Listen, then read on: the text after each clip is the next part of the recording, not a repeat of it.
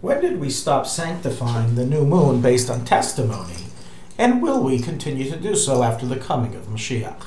So we're all aware that while in today's times we simply look at a Jewish calendar to see when Rosh Chodesh is, in previous times, and in biblical times, it was established based on the sightings of the new moon, the collection of testimony, and its establishment by the High Court.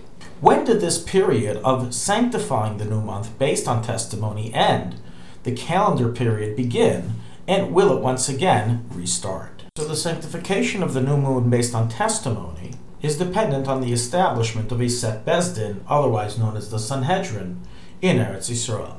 It is not dependent at all on the establishment of the temple. If there's a Sanhedrin present, then we can do it. If there isn't, then we can't, irrelevant as to whether the temple exists or doesn't. Hence, historically, even many years and centuries after the destruction of the temple, the moon was still sanctified through testimony. There still remained an established Sanhedrin in existence in Eretz Yisrael.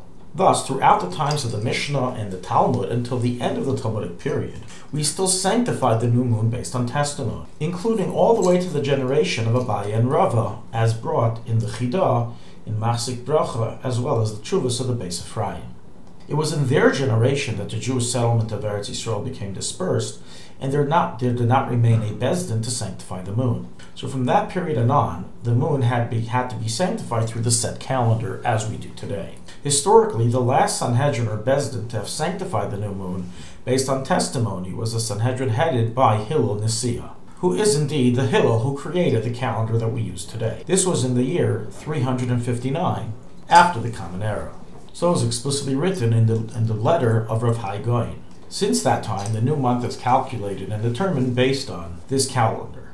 Together with the end of the sanctification of the new moon based on testimony, also came the end of the biblical smicha that went all the way back to Moshe, as a dispersion of the Jewish people prevented from the smicha from being continued. Now regarding the question of the future, will we in the future come back to the sanctification of the new moon based on testimony? So after Mashiach comes, the Sanhedrin will be reestablished, and therefore once again we will have to sanctify the moon based on testimony, as is the biblical law. So is explicitly written in the Shulchan Aruch, chapter 473, halacha 49. And so is likewise written in Sefer Chinuch, who states that Hillel sanctified all the months until the coming of Eliyahu.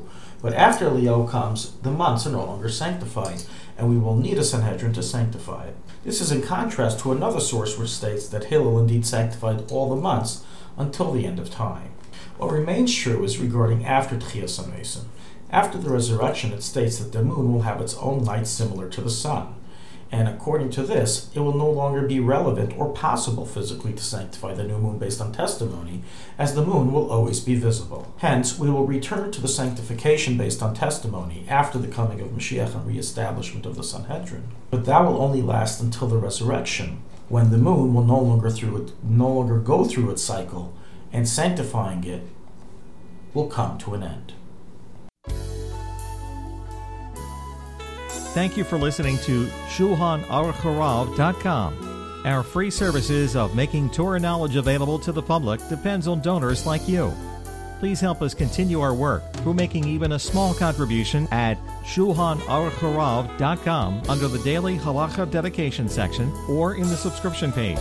Also, check out our online courses and many Sefarim available for purchase that will both enhance your Torah knowledge and help support our work.